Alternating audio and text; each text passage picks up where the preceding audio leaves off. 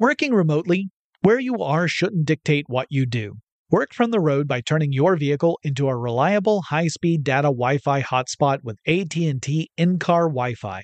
On the network that covers more roads than any other carrier, take your work on the road and AT&T will be there to keep you connected. Connect up to 10 devices and stream conference calls, finish up that presentation, or answer last-minute emails. Why wait? Go to att.com/in-car Wi-Fi today for free trial eligibility. Based on independent third-party data, number of devices varies by manufacturer. Always pay careful attention to the road and don't drive distracted. Wi-Fi hotspot intended for passenger use only when vehicle is in operation. Compatible device and vehicle required. We all can't help but wonder what adventure lies just over the next ridge. A Nissan Rogue, Nissan Pathfinder, or Nissan Armada will take you there. If you're taking on your adventure in a new 2024 Nissan Rogue, class-exclusive Google built-in is your always updating assistant to call on for almost anything. Google Assistant, Google Maps, and Google Play Store are built right into the 12.3-inch HD touchscreen infotainment system of the 2024 Nissan Rogue. Nissan's SUV has the capabilities to take you where you want to go. Learn more at nissanusa.com.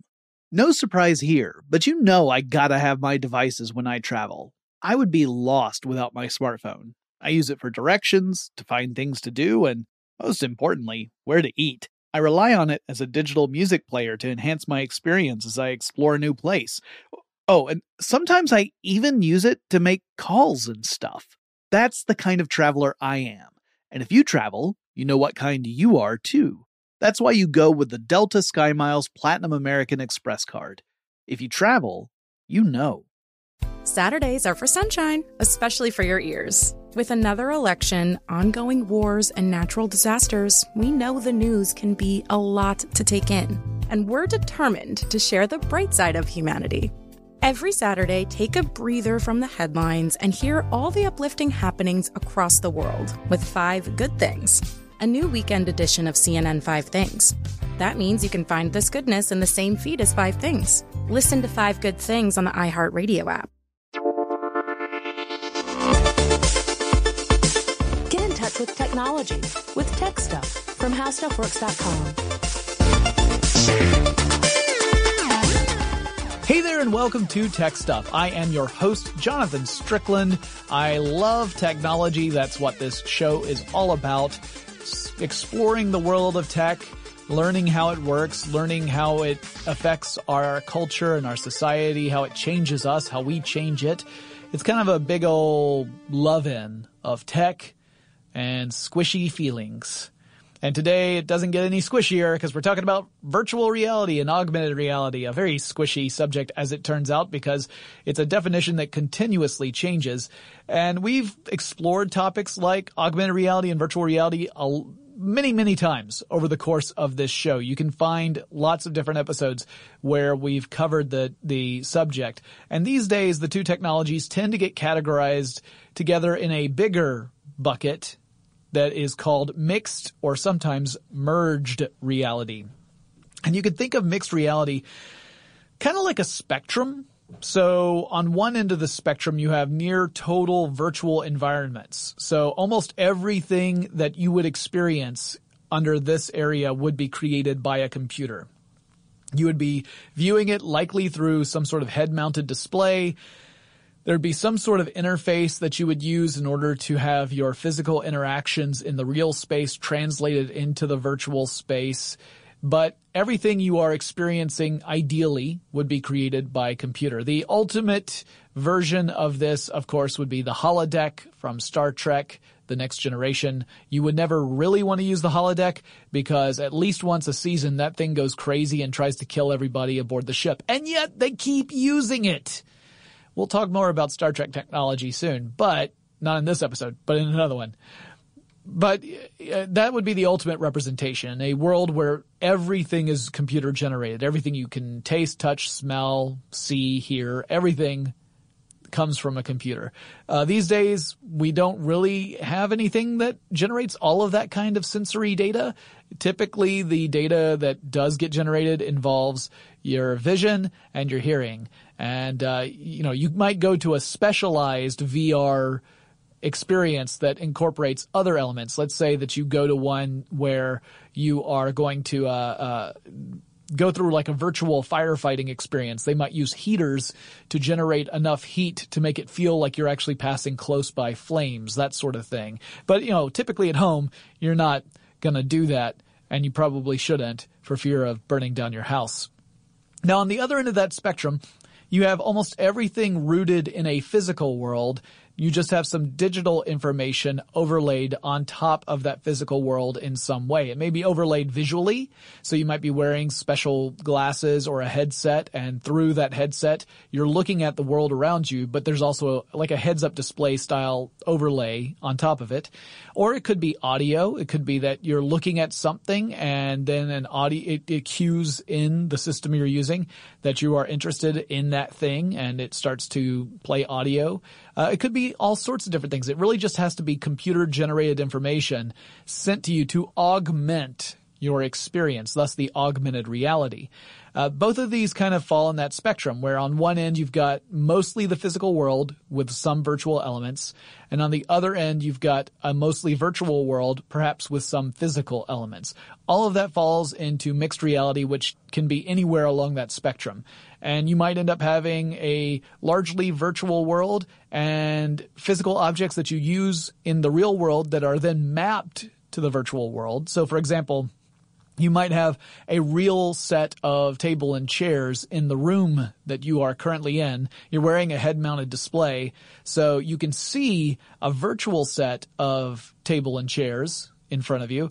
And it turns out that they're mapped to the actual physical table and chairs that are in the real space, which means that you could actually go and sit down at that table because you have a real chair and table inside the room that you are currently in, your body is currently in. And the experience of your physical body and the experience of your virtual representation can be analogous. That obviously doesn't happen with most implementations of virtual reality today. There's definitely some research and development labs that are doing that sort of thing. But typically, if you're going out and buying a VR set, whatever it may be, you're not getting something quite as deep as that, generally speaking. But it does fall into that category of mixed reality. So it describes not just the headset, not just the philosophy, but some of those supplemental technologies we've seen rise up since the renewed push to make VR and AR a consumer technology. There are lots of different control systems. There's that interactive object approach I was talking about, and things along those lines that all fall into this category. But the question remains, is it actually ready to blossom as a consumer technology? Is VR and AR, is mixed reality for that matter, ready to become something that goes beyond just being interesting or gimmicky and become a common piece of consumer tech, something analogous to a computer or a tablet or a smartphone, something that a lot of people would end up adopting and using on a regular basis? Because we've had the same question before, and the answer has turned out to be no, or at least no, not right now. You might remember back in the 1990s, if you're old enough, that virtual reality was becoming a really big buzzword around the mid-90s. And there was this real push toward developing VR experiences. Hollywood was taking a stab at imagining what that would mean, and often they would create stories in which you had characters entering computer-generated worlds where everything was so realistic that you could actually be directly affected by that computer-generated world. In other words, that whole idea of if you die in the Matrix, you die in real life, that was a very common theme in those early VR movie days. Of course, the reality of VR was a world away from what was being depicted in Hollywood, even given the primitive computer-generated graphics of Hollywood at that time, which are pretty sad. If you go back and watch movies from the 1990s that were very heavy on computer-generated graphics, you start to wonder why anyone ever thought it was cool. But that's mostly from retrospect, obviously, because things have improved so much in the years since then. But as a consumer, it was incredibly disheartening to see the reality of virtual reality versus the way it was depicted in popular culture. You would go to perhaps an arcade that would have a VR setup. There was one here in Georgia. It was actually at Gwinnett Place Mall. I'll never forget because I would spend 5 of my hard-earned dollars to spend a few minutes in this experience, which involved you climbing onto a pedestal that had a raised little bar, kind of semicircular bar around you that would keep you from falling off said pedestal. They would lower an enormous headset onto you, and the headset itself was suspended by cables from the ceiling because it was too heavy for you to wear as an independent head-mounted display. This was much, much bigger and more bulky than anything you would find on the market today. And then they would switch it on, and you would be transported to a wonderful world of primitive polygons.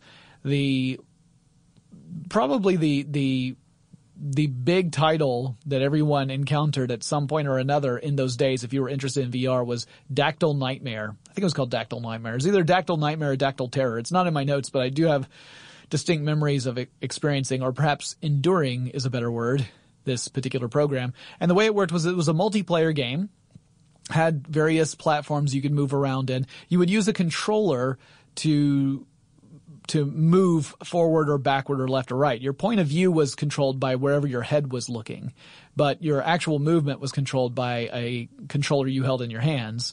So you didn't walk forward. You just used your, thumbstick or whatever in order to move your character forward. And it was a multiplayer game where you were pitted against up to 3 other players, I think. I think it linked 4 at least the version I played. I think it linked 4 players together.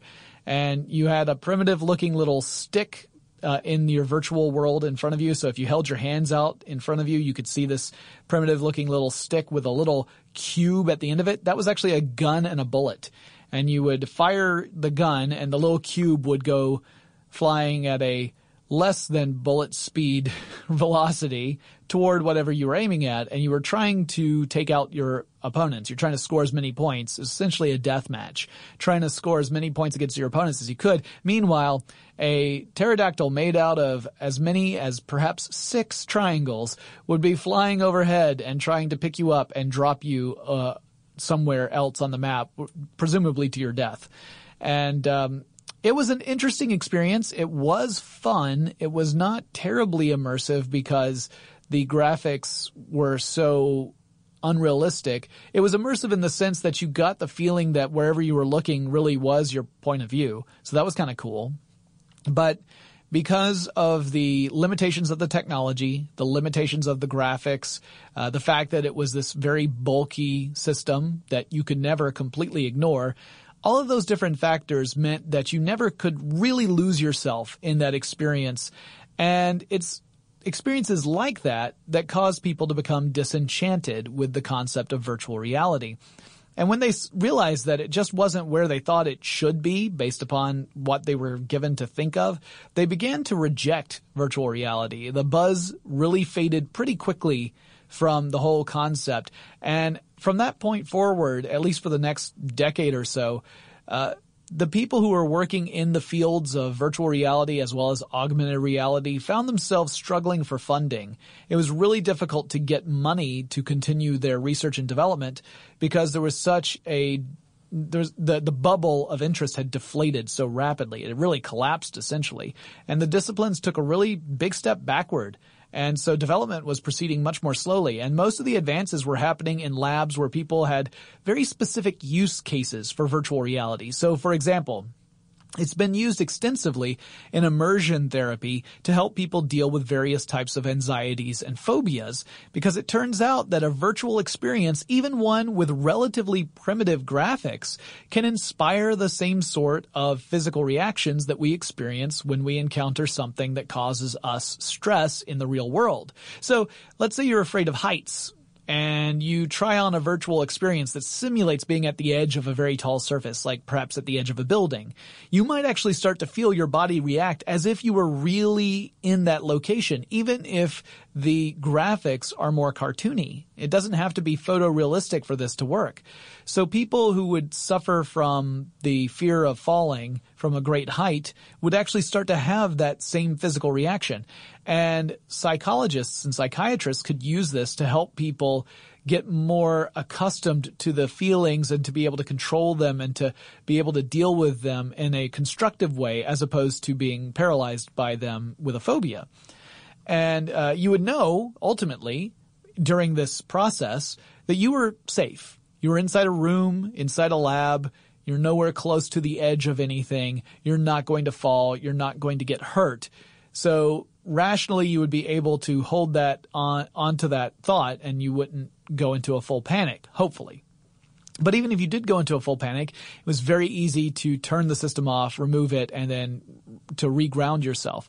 And it was a way to create this therapeutic approach to exposing somebody to the stimuli that would set them off and become better at coping with that situation so that they could then ultimately move about in the real world and not have that affect them. Well, it's a very powerful statement to say that virtual reality could allow you to do this, even when the graphics are not that terribly powerful. So you did see a lot of various approaches using technology in that way, whether it was with phobias or anxieties or post-traumatic stress syndrome, that kind of thing. Really kind of interesting and cool, but removed from the mainstream public's consciousness. It wasn't a consumer technology anymore. So VR did continue to advance, but it was within these specific implementations. And this was more or less the way things went for at least 10 years. Then fairly recently, within the last 5 or 6 years, you started seeing devices like the Oculus Rift and the HTC Vive come out in an attempt to bring VR back to the consumer space. A lot of things had changed since the 1990s. Moore's Law had continued to hold sway, and now we had computers that were much more capable of generating and processing graphics at a high level, a high refresh rate, high level resolution. The technology for tracking had become much cheaper, mostly because of smartphones.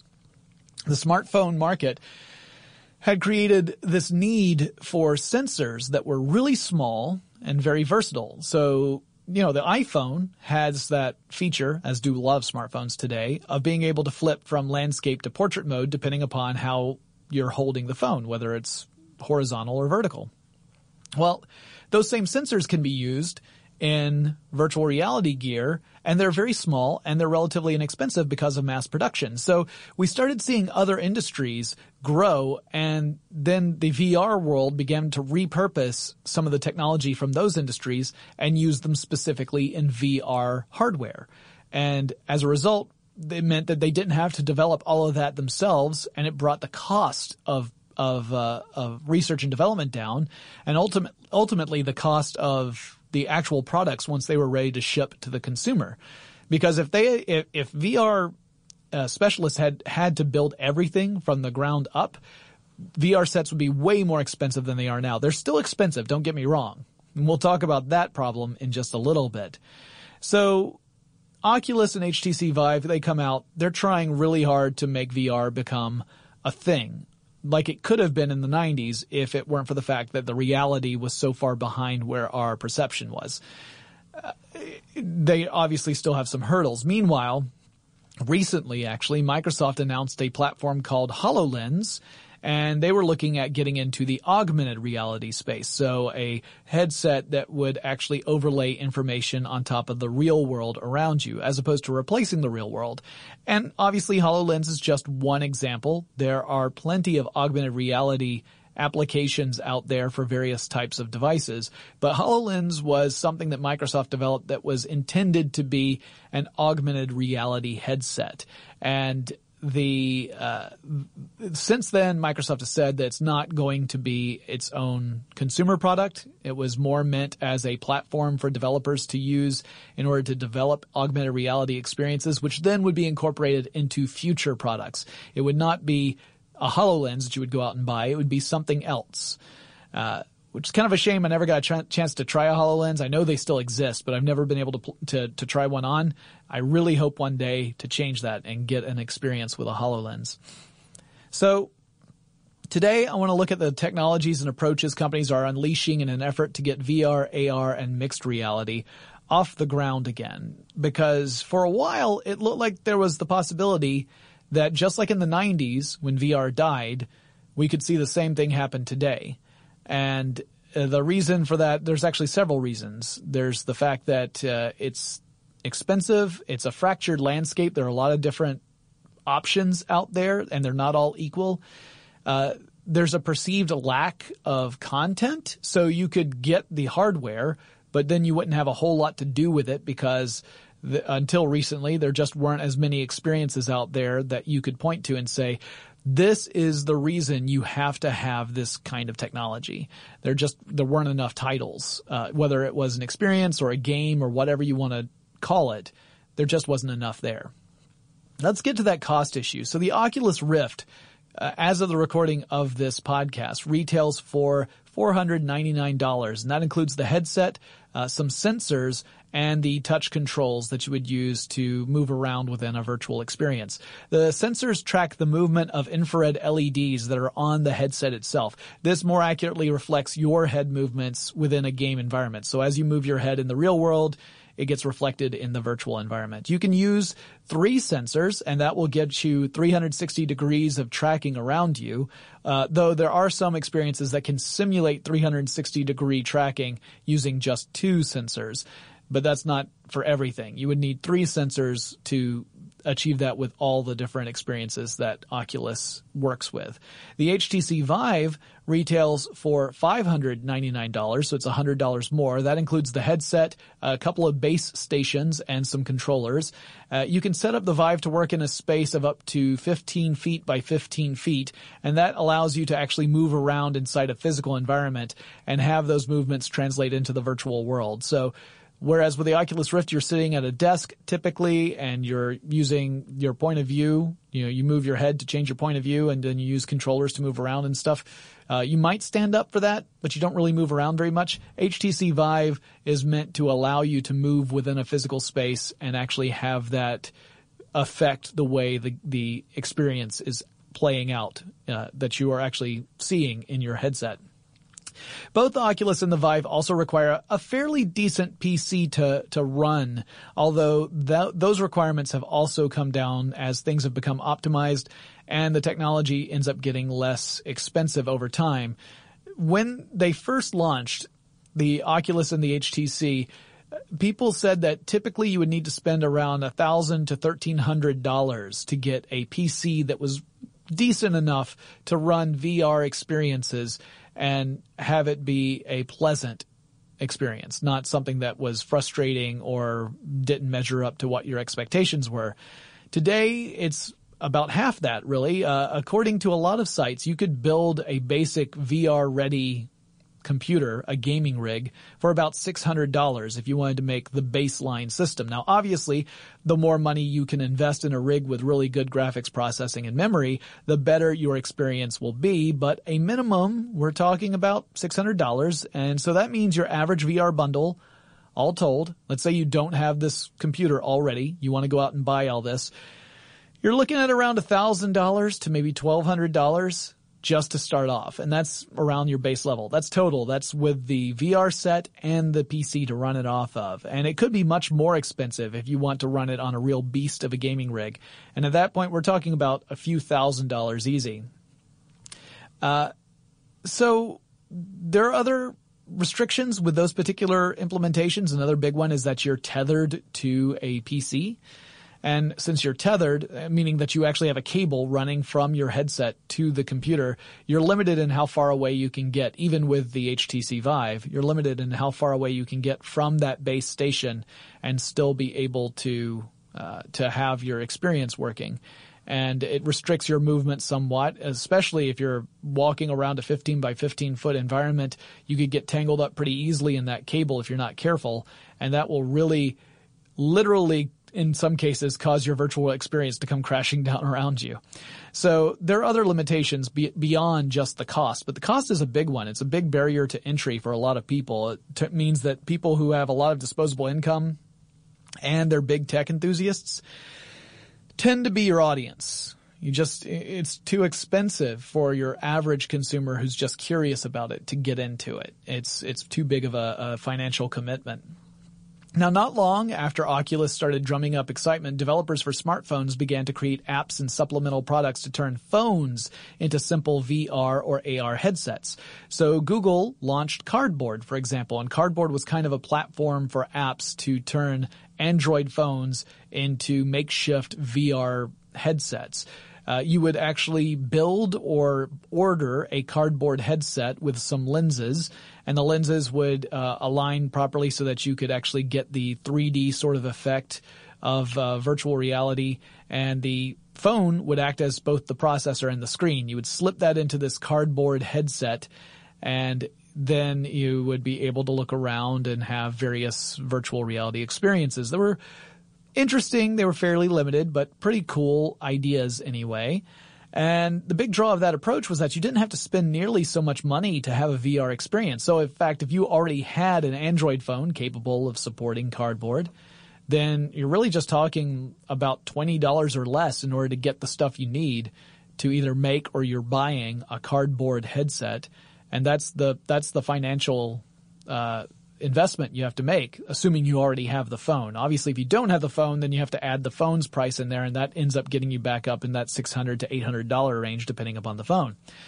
But the idea being that if you've already got a big installation base, in other words, you've got a lot of people out there who have phones that meet the minimum requirements for Cardboard, it makes it pretty easy to distribute an augmented reality or virtual reality experience. And in fact, the last I checked, Cardboard's user base was somewhere around 25 million people, which is pretty decent. But how many of those people are actually using Cardboard on anything other than I want to try it out and then I'll never use it again level? We don't know. The concept evolved into slightly more sophisticated implementations based on this same idea. So, for example, you've got the Samsung Gear VR, which is a headset that relies upon a Samsung Galaxy handset to be the processor and display, with the headset itself acting as the mount and controller for the system. It's basically the same idea as Cardboard, but kind of a step further. Now, I've got a lot more to say about Cardboard and about the next evolution of Google's AR strategy and VR strategy, as well as some other companies and what they're doing, not to mention get into some of the cool stuff that's coming out right now. But before I jump into that, let's take a quick break to thank our sponsor. Working remotely, where you are shouldn't dictate what you do. Work from the road by turning your vehicle into a reliable high-speed data Wi-Fi hotspot with AT&T in-car Wi-Fi. On the network that covers more roads than any other carrier, take your work on the road and AT&T will be there to keep you connected. Connect up to 10 devices and stream conference calls, finish up that presentation, or answer last-minute emails. Why wait? Go to att.com/in-car Wi-Fi today for free trial eligibility. Based on independent third-party data, number of devices varies by manufacturer. Always pay careful attention to the road and don't drive distracted. Wi-Fi hotspot intended for passenger use only when vehicle is in operation. Compatible device and vehicle required. No surprise here, but you know I gotta have my devices when I travel. I can't fly without my portable chargers and noise-canceling headphones keeping me immersed, and I'd be lost without my smartphone. In a new place, it's my connection to the familiar. I rely on it to get directions around town. I use my smartphone to look up things to do or, most importantly, where to eat. In countries where I don't speak the language, my phone becomes a universal translator. And heck, it can double as a digital camera, giving me the opportunity to snap unforgettable pictures of the sights that inspire me and fill me with joy. That's the kind of traveler I am. And if you travel, you know what kind you are too. That's why you go with the Delta SkyMiles Platinum American Express card. If you travel, you know. A spirit of adventure lives inside of us. Nissan's SUVs have the capabilities to transform your spirit of adventure into actual rubber meets the road into the wild, true blue real-life adventure. You just need a Nissan and a plan. Or better yet, just a Nissan. You can hop into a Nissan Rogue and discover what comes next. Don't worry. The Nissan Rogue has your back. Class-exclusive Google built-in is your always-updating assistant to call on for almost anything. Just climb in and go. No need to connect your phone. Google Assistant, Google Maps, and Google Play Store are built right into the 12.3-inch HD touchscreen infotainment system of the new 2024 Nissan Rogue. No matter where you roam, you'll stay connected to home. Life is one huge adventure, and every day is a little one. No matter if the ride you're on is big or small, a Nissan Rogue, Nissan Pathfinder, or Nissan Armada can elevate your adventure and push your limits to something new. Your next adventure is waiting for you. Get in a Nissan SUV and go. Learn more at nissanusa.com. As someone who lives for politics, when a major scandal unfolds, it was shocking. I have to know, what were they thinking? Backroom deals, huge amounts of money, CIA secrets, sets off a firestorm in Washington, affairs. No way this guy's got a mistress. Corruption. I knew I was a dead man. Warning, it's even messier than you thought. United States of Scandal with Jake Tapper, Sunday at 9 on CNN.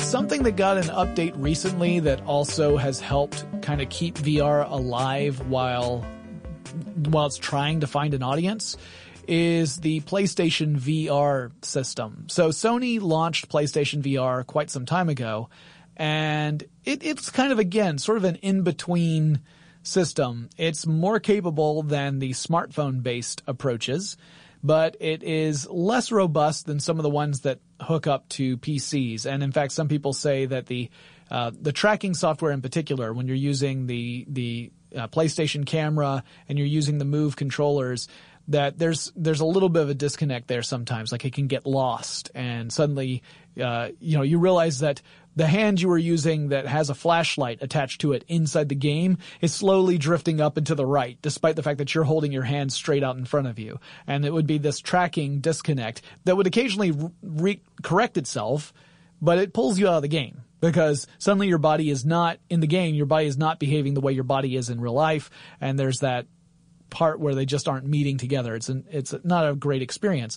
Well, Sony has continued to support the platform rather than just let it die, which is encouraging. It means that the company is really trying to make sure that VR gets a good shot. And because so many people own a PS4, it's an install base that already exists. You don't have to go out and buy a new computer to run the PlayStation VR. If you have a PS4, you've got the base computer necessary to have that experience. So the new version of the PlayStation VR, which was announced recently as of the recording of this podcast, it has some minor tweaks to the design. One of those is that there are headphones that are now integrated directly into the headset. Before you had to have separate headphones, but now it's all part of the same headset. That simplifies cable management. There are fewer cables to run around, and so you're not going to get as many tangles that way. Also, there's an external processor unit box which allows for HDR pass-through, which makes it more convenient. HDR being high dynamic range. It has to do with the display of colors and brightness on a screen.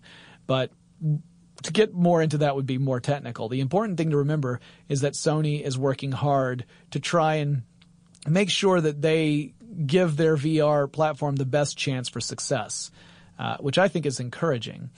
Now, generally speaking, the experiences that you have with the Oculus or HTC Vive or comparable headsets are more robust and impressive than the counterparts that are smartphone based. There's just a lot more processing power. There are greater capabilities. There are a lot more opportunities to incorporate different types of sensors to get more precision with the tracking. Now, that's not to say the smartphone approach is bad. It's still compelling. It's just a little more limited. It's certainly less expensive if you already own a smartphone, because then you can just repurpose the technology you already have, or you could think of it as added value to the technology you already have and a new use case for that technology. So it's a smartphone that you use for texting, email, taking photos, and also having VR or AR experiences. That's really compelling, because if you already have it, you don't need to invest more money into buying a new thing. Meanwhile, on the AR side, you had a few interesting implementations apart from HoloLens, stuff like Google Glass, which I've talked about in the previous episode. It's still technically a thing, but it never really managed to become a real consumer product. Google tried to make that happen and then ultimately made the decision that it just wasn't quite ready to be a consumer product. So there were some consumers, some crazy folks like myself, who plopped down the money to buy a pair of Google Glass. And yes, I did at one time own a pair. Although technically I didn't own them. The company owned them and I got to use them. But the cost of them and the limited use cases, I mean, there really weren't a whole lot of things you could do with Google Glass when they first came out. It meant that it was a tough sell to the average person. It became kind of a status symbol among tech geeks.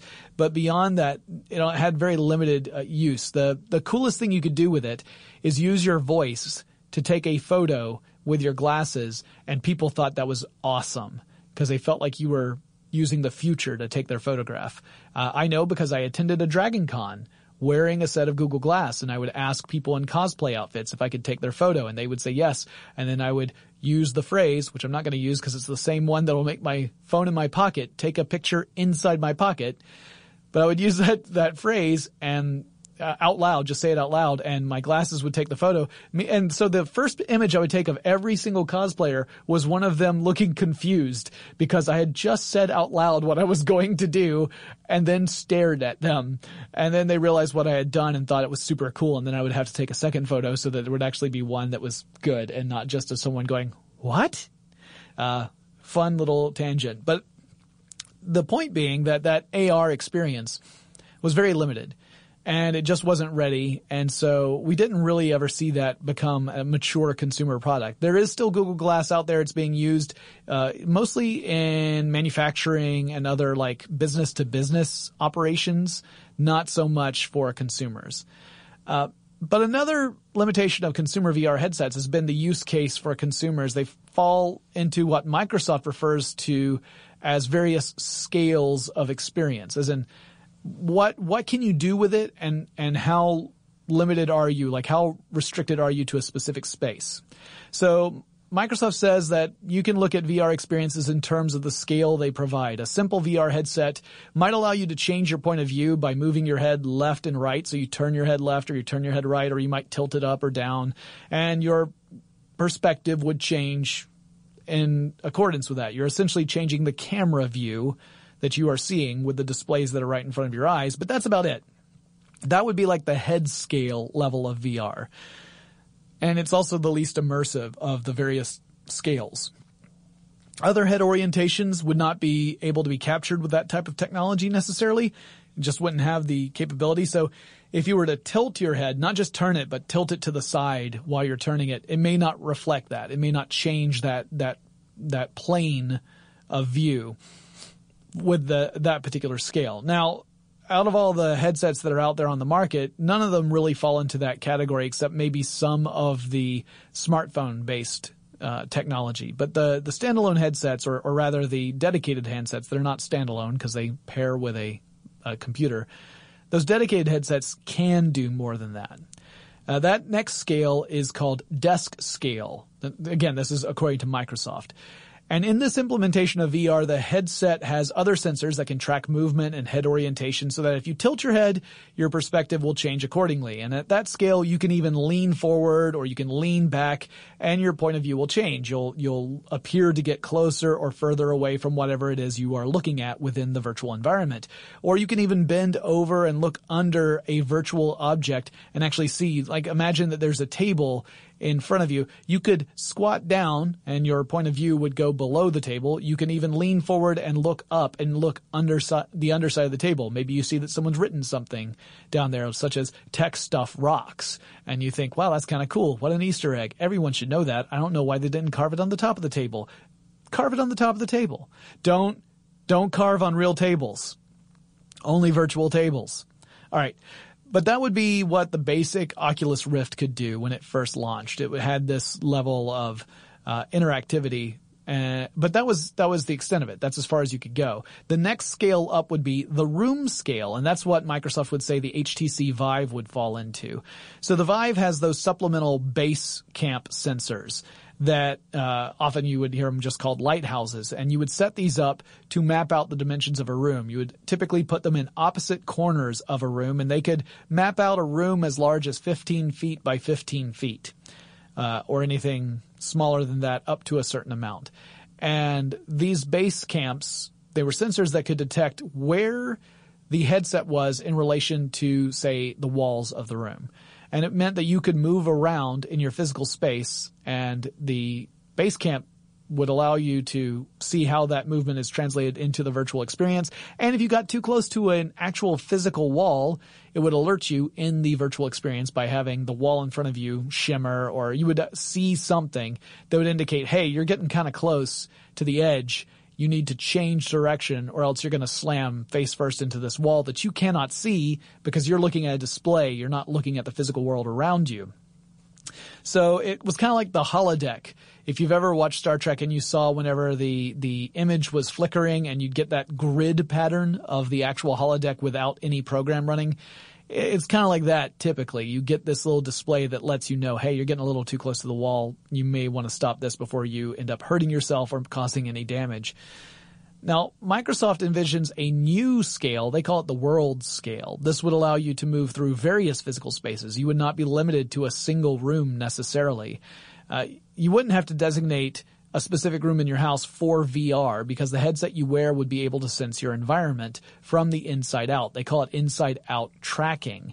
So it frees you of the need for supplemental sensors. You don't need any base camps or anything like that. Everything's built into the headset, at least for the sensing part of it. It's the philosophy that they decided to follow when they launched the mixed reality headset program. Now in November 2016, Google then unveiled the new initiative called Daydream.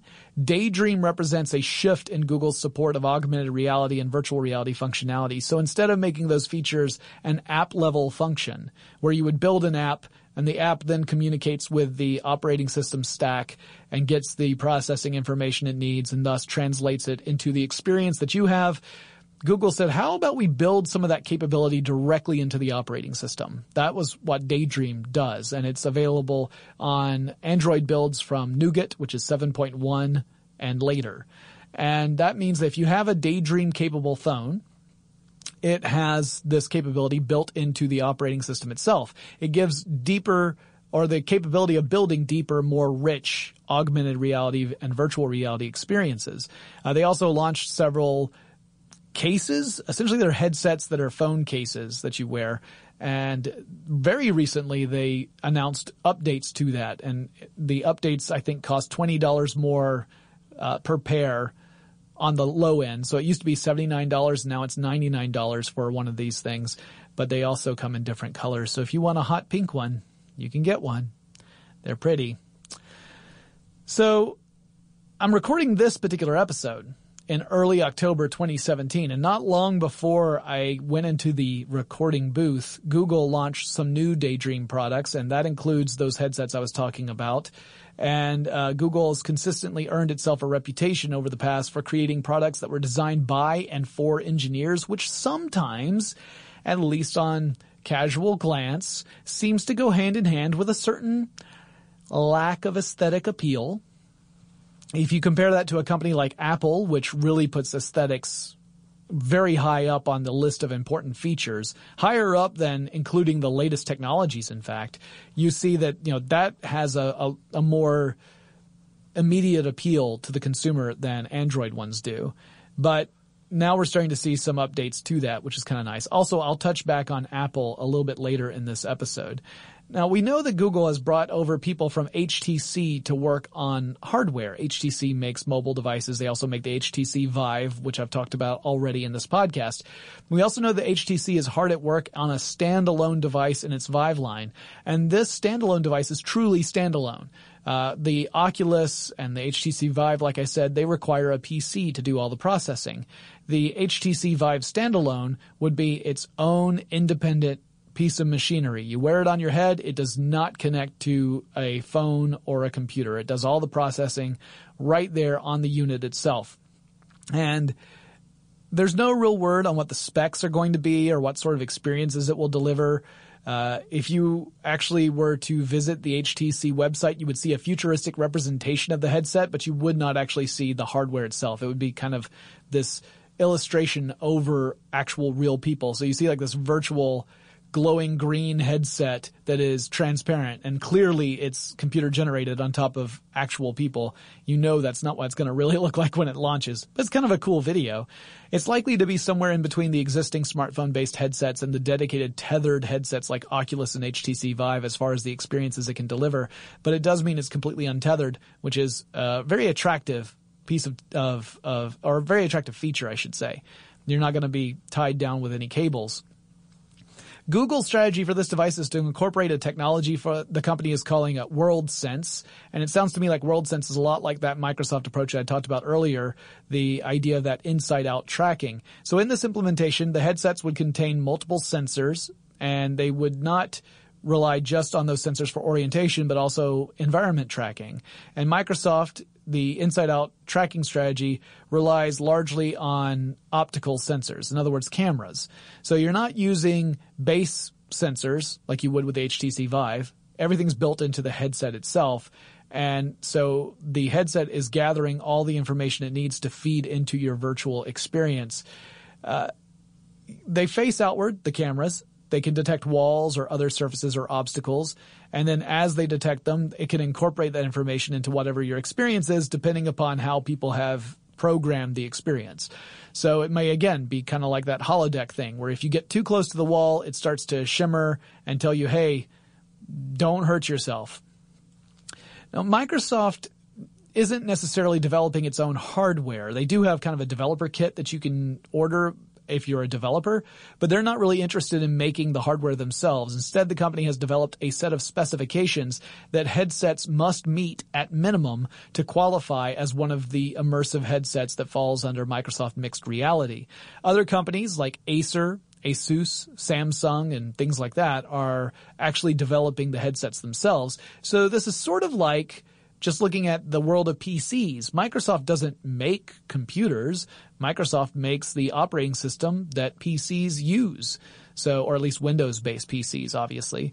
So it's similar to that. Microsoft has created the bare minimum specs that a system must meet in order to be part of this mixed reality platform. Typically, these headsets have a display that consists of two high-resolution displays, so one for each eye. Typically, they're liquid crystal displays for your base models, LCDs in other words. That style display, while not as crisp as something like an OLED screen, can provide a high-resolution experience at a reduced cost. So the HP Windows Mixed Reality Development Edition, so this is kind of like the base level for if you want to develop AR experiences or VR experiences using this. It has two high-res LCD displays at 1440 by 1440 resolution, so 1440 pixels across, 1440 pixels down per display. The displays refresh at 90 hertz, which means the image in those displays regenerates 90 times a second. Refresh rate is one of the factors that really helps create a smooth and seamless experience. And a bad refresh rate can have a similar effect as that of latency. Latency is that delay between when you send a command to a system and when that command is executed. So in a traditional video game, you might notice that if you press a jump button, your character might take a moment before it actually jumps. There's a delay between when you've hit the button and when something happens, which makes those kind of games incredibly frustrating because getting the timing down for jumping when you want it to is really, really tricky. Well, latency in VR is typically way worse than that because if you notice a delay between when you say turn your head and when your point of view shifts as a result, you start getting this unpleasant swimmy feeling. And if you do it long enough, you can end up getting motion sickness or VR sickness as your brain tries to suss out what's going on because it can tell you're moving, but your point of view doesn't move. And then your point of view starts to move and doesn't stop until after you've stopped moving. This disconnect is enough to make your brain say, hey, you know what we need to do? Just get rid of everything you've eaten for the day. So get out of here, guys, and you start feeling really nauseated. It is not a fun experience, and it can take a couple of hours for you to start feeling normal again. A slower refresh rate can also create a similar situation. For one thing, you can get dropped frames. Dropped frames being like imagine you're watching a movie and somehow some of the frames between one moment and another moment are gone. So you're starting to see the movie move in these really herky-jerky motions where things are jumping across the screen instead of moving smoothly. The same thing can happen if you've got a poor refresh rate with your various equipment. And that can also create this jagged, inconsistent experience. It's like living in one of those awful horror movies where everyone's moving in really quick starts and stops. The developer kit has a 3.5 millimeter jack for headphones or microphone support. So you could actually pair headphones with a mic to the headset itself, but it's not incorporated directly into the headset. Other manufacturers can choose to incorporate the speakers so that they are part of the headset itself if they want to. The headset has to connect to a computer station through an HDMI 2.0 and USB 3.0 cable, which are packaged together as a single cable. They have outlets or plugs to go in both, but they end up being one cable, so you don't have to have two cables dangling from this headset. It does mean you're tethered to a machine. So technically, yeah, you could move around different rooms because the headset has got all the equipment to sense the environment, but you're still limited by distance to your computer because you have to be wired to a machine that's doing all the processing. The latest headset in this mixed reality lineup, as of the recording of this podcast at any rate, is the Samsung Odyssey, and several outlets like The Verge, CNET, and Digital Trends have had very positive things to say about their experiences. They've named it as the best Microsoft mixed reality headset so far. Probably about half a dozen different headsets have launched already, and this one appears to be the front runner. It sports some OLED screens, so it's not using LCD, and it has a larger field of view than the other headsets that have come out so far. It also includes built-in speakers. The resolution on those OLEDs is also a little bit better than the LCD ones. It's at 1440 by 1600. It's priced at $500, which puts it right in line with the Oculus Rift, and other mixed reality headsets have launched at price points between $350 and $450. The reviews make it sound like the Samsung device is the one to go for if you're interested in this Microsoft mixed reality platform. I have to point out, however, I have not personally tried out any of these headsets. I have no personal experience. So what do I know? I just read some reviews that seemed really, really positive on it. So do your research. If you're going to get into VR in any way, make sure you research all the different options before you make your choice. I think an informed opinion is the most important thing from a consumer standpoint. I do want to try all of these at some point just to kind of see what the gamut of experiences really happens to be. And another part of the Microsoft approach involves these interesting controllers. Typically, you would hold one in each hand, and they look like little sticks with like a ring-shaped extension at one end of them. That same end also has an analog thumbstick and a touchpad that you can use with your thumbs, and the body of the controller features a button and a trigger, which gives you a lot more options to interact with your virtual environment. The rings at the end of the controllers have LEDs on them. So the cameras that are mounted on your headset can view the LEDs. It actually tracks the movement of the controllers by keeping an optical view of where those LEDs are and how they're aligned. So by tilting your hand, it can actually detect that tilt by the way those LEDs are displayed and reflect that in the virtual world. It's supposed to give you much more precision for the way you move your hands in real life and how that is translated in the virtual environment. And you don't, again, have to worry about any sort of external sensors because it's all built into the headset. I really do want to give it a try and see what that experience is like. Now, there are other interfaces that people are looking at. I just talked about controllers, and all of these different headsets have various controller systems that are similar. Some of them have controllers that have a lot of those sensors built into the controllers themselves. So you've got like gyroscopes, accelerometers, that kind of thing. A lot of them also include some other form of tracking. So with the Oculus, you might be able to use LED that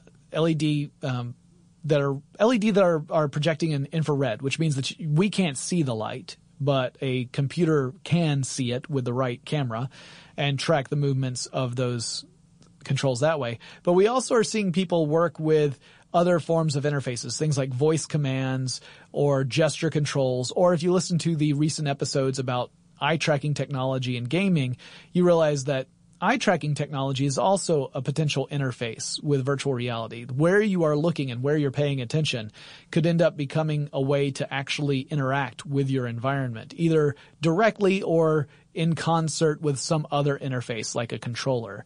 So we are seeing some other innovation in the space, although that's rolling out a little more gradually than this basic approach, which is to be expected. Every evolution, we're going to see more of these different interfaces built into the system itself. Now, before I go into the next break, I do want to talk about one thing that isn't going to happen, as well as one thing that is still continuing, and that both of these things come from Intel. So in 2017, Intel had been working on a project codenamed Alloy, Project Alloy. And this was supposed to be a standalone headset. It was not going to require an additional PC or phone or anything along those lines. It was going to do all the processing itself. It was going to be a VR or mixed reality headset. It was going to have the cameras, sort of this inside-out tracking that Microsoft is also using. It was to include all sorts of interesting technologies and strategies for dealing with mixed reality. It looked really, really cool, but it's now dead in the water. Intel has discontinued the project. And the stated reason, and I have no reason to dispute this, is that Intel was finding it very difficult to find partners to actually build the parts that would be used to create the Project Alloy headsets. They were not finding people interested in that, partly because the Microsoft mixed reality headsets were coming out, and so people were kind of migrating toward that platform instead of wanting to divide their attention to two different but similar platforms. So Intel eventually said, you know what? We'd be better served going a slightly different route. It's not going to pay off in the long run if we stick with this. There's too much competition in the market space. Even if you just look at Microsoft Mixed Reality, like I said, about a half dozen different headsets have already launched. So there's already going to be crazy competition just in that category. Then to launch something that is similar but in a different category, it'd be even more difficult to get a dedicated consumer base. So what they have pivoted toward doing is working on a technology that would be very beneficial toward people who are making headsets for virtual reality that would pair with a PC, but they would not need a cable between the two. And that is WiGig, as in Wi-Fi, but WiGig like in the gigabit spectrum for data transfer. So it has a lot more throughput. Like it's not that the information is going faster. Keep in mind, information's traveling at the speed of light. You can't make it go faster. You can just send more information at a time so it gets to its destination and can return faster because you're sending bigger groups, bigger chunks of data. Not that it's going faster, but you're sending bigger chunks. Well, that's what Intel is working on. They're working on this WiGig technology so that future implementations of these headsets will be able to work with properly equipped PCs and have this wireless data transfer at very high throughputs so that you can have that virtual reality experience without being tied down to the machine. As long as you are within range of the transmission of that data, you would be able to continue this experience. Then you would really have that inside-out tracking experience where you're not tethered physically to a device. You can move from room to room, and you don't have to worry about tripping over, at least not tripping over a cable. You could trip over, say, a pet or something else that you cannot see that the system has not picked up on. But you wouldn't be tangled up in cables this way. So while I'm sad to see Project Alloy go away, or really never materialize, I am really pleased to hear about the WiGig initiative and hope that that ends up turning into something special. Now we're going to take another quick break, but when we come back, I'm going to tell you about how Apple, the company I infamously apparently despise, according to some of you out there. I don't despise Apple, but a lot of people say I've got an anti-Mac bias. We're going to talk about how Apple is making a really big impact in the world of AR. But first, let's take another quick break to thank our sponsor. Working remotely, where you are shouldn't dictate what you do. Work from the road by turning your vehicle into a reliable high-speed data Wi-Fi hotspot with AT&T in-car Wi-Fi. on the network that covers more roads than any other carrier. Take your work on the road, and AT&T will be there to keep you connected. Connect up to 10 devices and stream conference calls, finish up that presentation, or answer last-minute emails. Why wait? Go to att.com/in-car Wi-Fi today for free trial eligibility. Based on independent third-party data, number of devices varies by manufacturer. Always pay careful attention to the road and don't drive distracted. Wi-Fi hotspot intended for passenger use only when vehicle is in operation. Compatible device and vehicle required. No surprise here, but you know I gotta have my devices when I travel. I can't fly without my portable chargers and noise-canceling headphones keeping me immersed, and I'd be lost without my smartphone. In a new place, it's my connection to the familiar. I rely on it to get directions around town, I use my smartphone to look up things to do, or, most importantly, where to eat. In countries where I don't speak the language, my phone becomes a universal translator. And heck, it can double as a digital camera, giving me the opportunity to snap unforgettable pictures of the sights that inspire me and fill me with joy. That's the kind of traveler I am. And if you travel, you know what kind you are too. That's why you go with the Delta SkyMiles Platinum American Express card. If you travel, you know. A spirit of adventure lives inside of us. Nissan's SUVs have the capabilities to transform your spirit of adventure into actual rubber meets the road, into the wild, true blue real-life adventure. You just need a Nissan and a plan. Or better yet, just a Nissan. You can hop into a Nissan Rogue and discover what comes next. Don't worry, the Nissan Rogue has your back. Class-exclusive Google built-in is your always updating assistant to call on for almost anything. Just climb in and go. No need to connect your phone. Google Assistant, Google Maps, and Google Play Store are built right into the 12.3-inch HD touchscreen infotainment system of the new 2024 Nissan Rogue. No matter where you roam, you'll stay connected to home. Life is one huge adventure, and every day is a little one.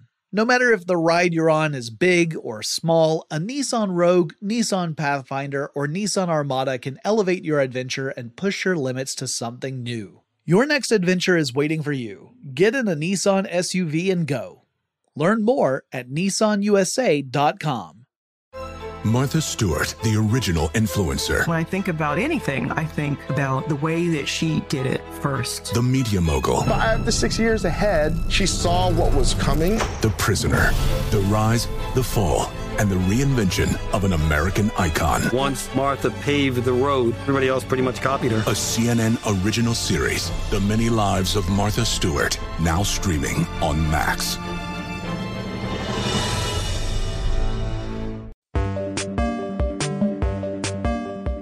Now let's talk a little bit about Apple and Apple's recent approach to augmented reality, because I think it's actually a really important step for AR as a whole. And you guys, if you've listened to Tech Stuff for a while, you know I'm not someone who owns an iPhone. I own Android devices. I don't have a Mac. I own PCs. But I recognize the important contributions Apple has made to the field of technology.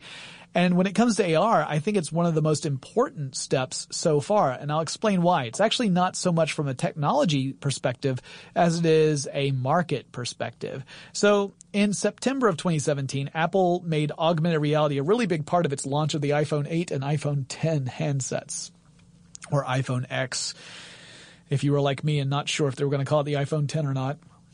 Also, side note, whatever happened to the number 9? Windows skipped it and iPhone skipped it. So that's kind of sad, right?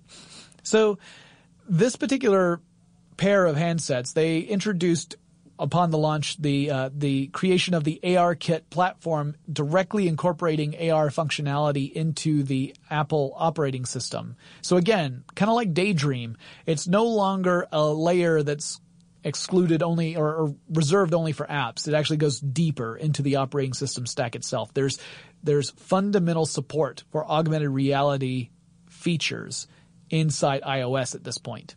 And that's a big deal. So when you pair it with something like the A11 Bionic chip that was being used in processing power for the iPhone 8 and iPhone 10, it creates the opportunity for really powerful AR experiences. And if you watched that demonstration, you got to see some of those AR demos that were really kind of cool. It showed you what you could potentially do with one of these apps, especially the games. I love the various games you could play where you can turn a blank tabletop into a massive virtual gaming board if you want. The possibilities there are really limitless when you think about it. It's kind of cool. Well, the thing that I think is really important here is not necessarily the technology side, but as I said, the market side. And by that I mean, if you look at market share for the mobile operating systems that are out in the market, if you look at most sources, they tell you that Android handsets make up somewhere in the 70 percentile range, typically in the mid 70s, somewhere around there, sometimes as high as 80, depending upon the source. If you look at iOS, they tend to be in the 20s, the low 20s. So averaging that all out, it means that there are 3 times as many Android devices as there are Apple devices out in the wild for the mobile side. That's just rough math. So you've got way more Android phones than you have iOS phones. However, it has only been this year, that is 2017, that we've seen the Google Android App Store make as much revenue as the Apple iOS Store. So there are fewer Apple devices out there in the wild, but they were making more money on the apps side than Google was. This tells you that people who buy iPhones are more likely to pay money for the apps than people who buy Android phones. So when Apple starts to natively support augmented reality, that creates a business opportunity for developers who want to make AR experiences, but they also want to make money from it. They can't just make it just to make it. They got to cover their costs. They've got to make a profit. They have to run a business. So by having a very popular mobile platform, one that has a proven track record for having an audience of engaged, passionate users who are willing to spend money on apps, that's a very powerful use case scenario from the developer side. Now, as consumers, you don't necessarily care about that right away unless you're an iPhone user, in which case you care about it because it means you get to benefit from it. But if you're an Android user or you use some other operating system for your mobile device for whatever reason, you might say, well, why do I care if Apple does this? It's because it drives that research and development.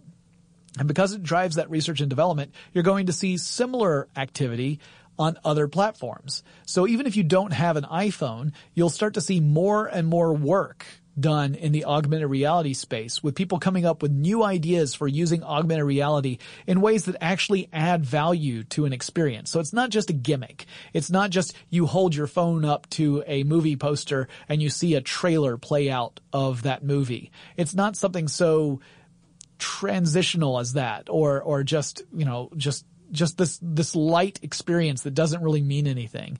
It could actually be something much more powerful. For example, the implementation I saw most recently that I love is a NASA augmented reality app where you can take a globe and you hold your phone up so that you're looking at the globe through your phone, and it projects over the globe the position of various satellites in real time. So you can see where the International Space Station is in orbit around the Earth in relation to the globe. And you can actually see its pathway and which way it's going. And so anytime you hold your phone up, it'll show you the current location of that particular satellite. I think that's amazing to be able to actually visualize where something is by using a physical object in combination with digital information that you're able to access through some device like a phone. To me, that's a very powerful statement. There's also an exhibit going on at the Franklin Institute in Philadelphia where they have terracotta warriors, the statues that were dug up in China. These warriors, the statues have remained pretty resilient over hundreds of years, but they used to hold weapons and tools that have since rotted away. There's nothing left of them. They've disintegrated. There have been a lot of archaeologists, art historians, people along those lines, along with designers, artists, computer scientists, who have worked together to create an augmented reality application where you can see this exhibit at the Franklin Institute. You can download this app. You hold your phone up, and it will project onto the image of the statue whatever the tools were or weapons or whatever that the statue should be holding, but they're now gone. So if the statue was supposed to have its hands resting on a sword, you will see the sword in the augmented reality application, And you can actually see what the statue looked like just after it was built, as opposed to what it just looks like now. Those are just two little examples of how augmented reality can really, truly augment your experience. It's doing what the name implies. It's actually adding to your experience of whatever that moment is. And to me, that's incredibly powerful because you can imagine all sorts of implementations of augmented reality that could make a learning experience much more rich and impactful, and it will stay with you. It's something that you walk away from and you have a greater understanding of whatever it was you were witnessing, as opposed to just, that was cool, I saw a little cartoon elephant run by on a poster, which admittedly is cool, but again, isn't really going to stick with you the way a learning experience will. So I think that Apple incorporating this into their operating system is going to add a lot more oomph behind the industry. We're going to see a lot more development. We're going to see people thinking about augmented reality in new ways, and that's going to benefit everybody further down the line. It's going to benefit iPhone users first, which is unfortunate for me because I don't own an iPhone. But I'm very optimistic about how that's going to affect the industry overall in the long term. So I would say that Apple getting into that game is one of the best shots in the arm for augmented reality in a long time. It's something that can actually have a demonstrable positive effect on the industry as a whole, that otherwise we would have been possibly watching this fade away or be reduced to a much more niche market, things like research and development, manufacturing, various types of assemblies where you need to be able to see where things are going to go together. So you use augmented reality so that way you know where to place various components. Actually, that's how augmented reality got started. Someone created a really clever program that would show you where the wires, where the cabling needed to go inside of an aircraft's infrastructure so that you would actually have the proper cabling. And that way you knew exactly where you needed to lay the cables in order for it to fit within the construction of that airplane. Same sort of thing. We might have only seen AR used in those areas if we didn't get companies like Apple behind it. Now, that doesn't guarantee that augmented reality is going to take off. It doesn't guarantee that virtual reality is going to emerge and become its own fully fleshed consumer technology, but it definitely improves the odds. It's giving it every chance of success. There's some other things I want to chat about just very briefly. We've got some upcoming technology that has not yet come out. There's an HTC Vive standalone I mentioned earlier that hasn't yet come out but should be out any month now. By the time you listen to this podcast, maybe it is out. I don't know. But then there's something that I wanted to chat about because we've been hearing about it for a couple of years, and it's become one of those legendary, almost mythical beasts in the technology world. You might argue that it is the Duke Nukem Forever of VR, and that is Magic Leap. Magic Leap is a company that people have been really paying attention to for, like I said, a couple of years. They've raised millions, hundreds of millions of dollars in fundraising, and there's no product out there to speak of yet. Magic Leap refreshed their website in September. They raised $500 million in funding, so $500 million in funding. They may have a project to launch in 6 months. We don't know. Supposedly, this device will require a secondary device to run off of, so it'll depend upon processing power from something else, like a PC or maybe a smartphone. It's supposed to be an experience that's going to be bigger than something like Google Glass, but maybe less inclusive than like a full VR headset. And some people are saying that the cost of it may be anywhere between $1,500 and $2,500. And the question is will the technology be so compelling? Will the experience be so phenomenal? Will the implementation be so effective that people will find that important enough to actually spend more than $1,000 on the product?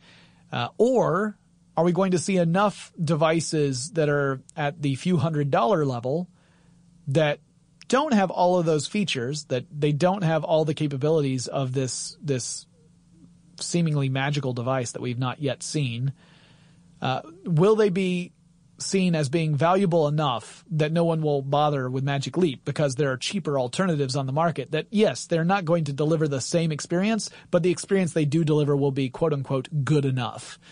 It's too early to say.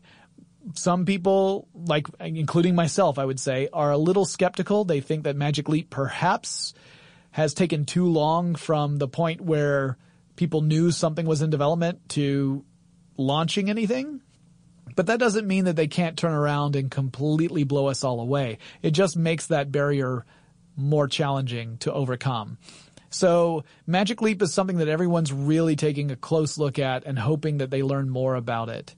The last thing I want to talk about is a little bit on the philosophy of virtual reality and augmented reality and the concept of reality itself, which starts to get a little philosophical. Now, before I get into this discussion, I gotta admit, I'm a pragmatic son of a gun. I tend to be very practical. I have very little use for most philosophical arguments because when you boil it down, if the answer at the end of the day is there's no possible way of knowing, I just find it useless to talk about. So I'm a terrible philosophy student. You don't want me in your class. I am very much like, why does this matter?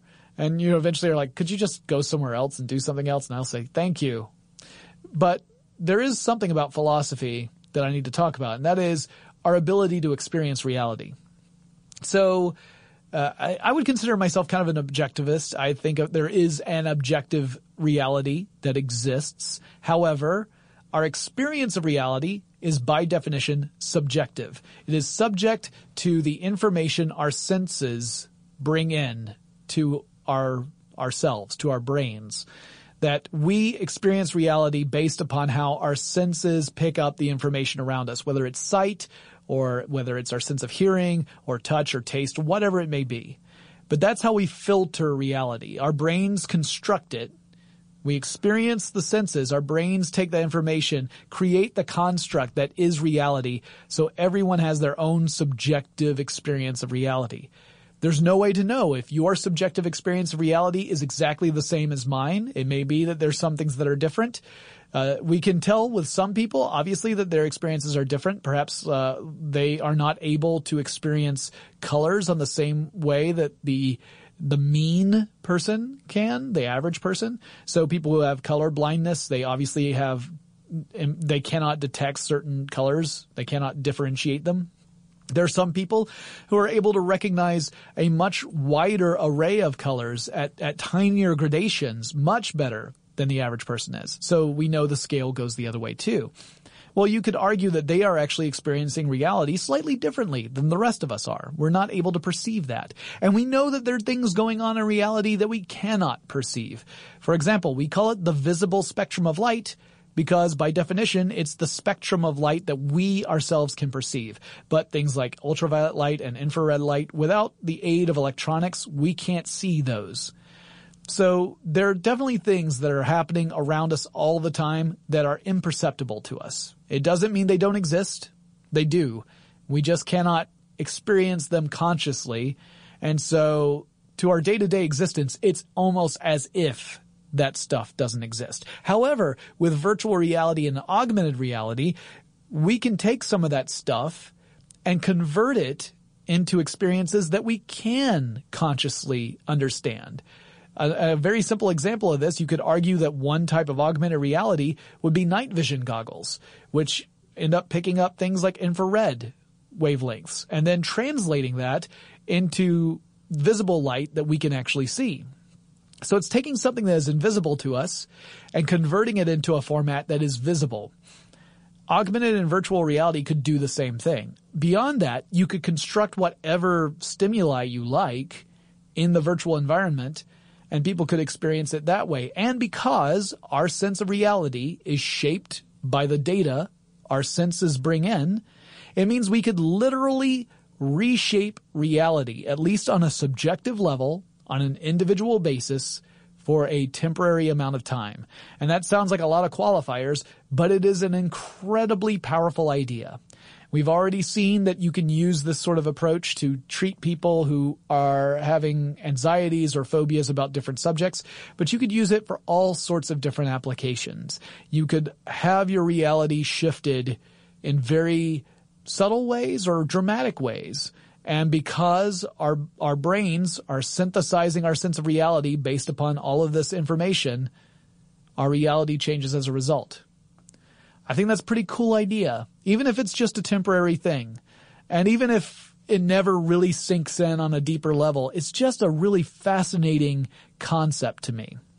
It's one of those potentials for technology that I find simultaneously exciting and potentially terrifying, depending upon the implementation, if I'm being perfectly honest. But when do you have the opportunity to talk about something so kind of brainy and cool like that? Now, maybe you don't agree. Maybe you think, at most this is a passing entertainment and there's nothing really deep or meaningful about it beyond the fact that it's a new way to accept information. And I'm not really going to argue with you because I might just be reading too much into this and I might just have stars in my eyes, largely because of the head-mounted display I'm currently wearing. And if you're not watching this live, you don't know if I'm telling the truth or not, so don't test me. Guys, that wraps up this episode of Tech Stuff. If you want to know more about augmented reality or virtual reality, I've got other episodes of Tech Stuff that I've published on the subject. There's also some great articles on howstuffworks.com. That's the website I used to work for, howstuffworks.com, as a writer. Now I'm a podcaster and video host extraordinaire. But if you guys want to check out that, you'll see tons more information about the subject. Really fascinating research as well. And of course, if you want to reach out to me, you want to, hey, maybe you have some comments or some questions. Maybe you're someone who works in the field and you want to talk to me more about either mixed reality or one of the specific implementations I've chatted about. Please reach out. Let me know. My email address is techstuff@howstuffworks.com, or you can drop me a line on Facebook or Twitter. I use the same handle at both of those for this show. The handle is TechStuffHSW. If you would like to watch me record shows live, go to twitch.tv/TechStuff. I've got the schedule there. I typically record on Wednesdays and Fridays, and you can watch as I ramble about technology and occasionally chat with the chat room. And, frequently make mistakes and make Ramsey have to record me again.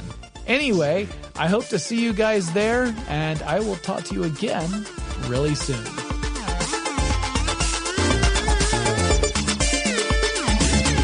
For more on this and thousands of other topics, visit howstuffworks.com.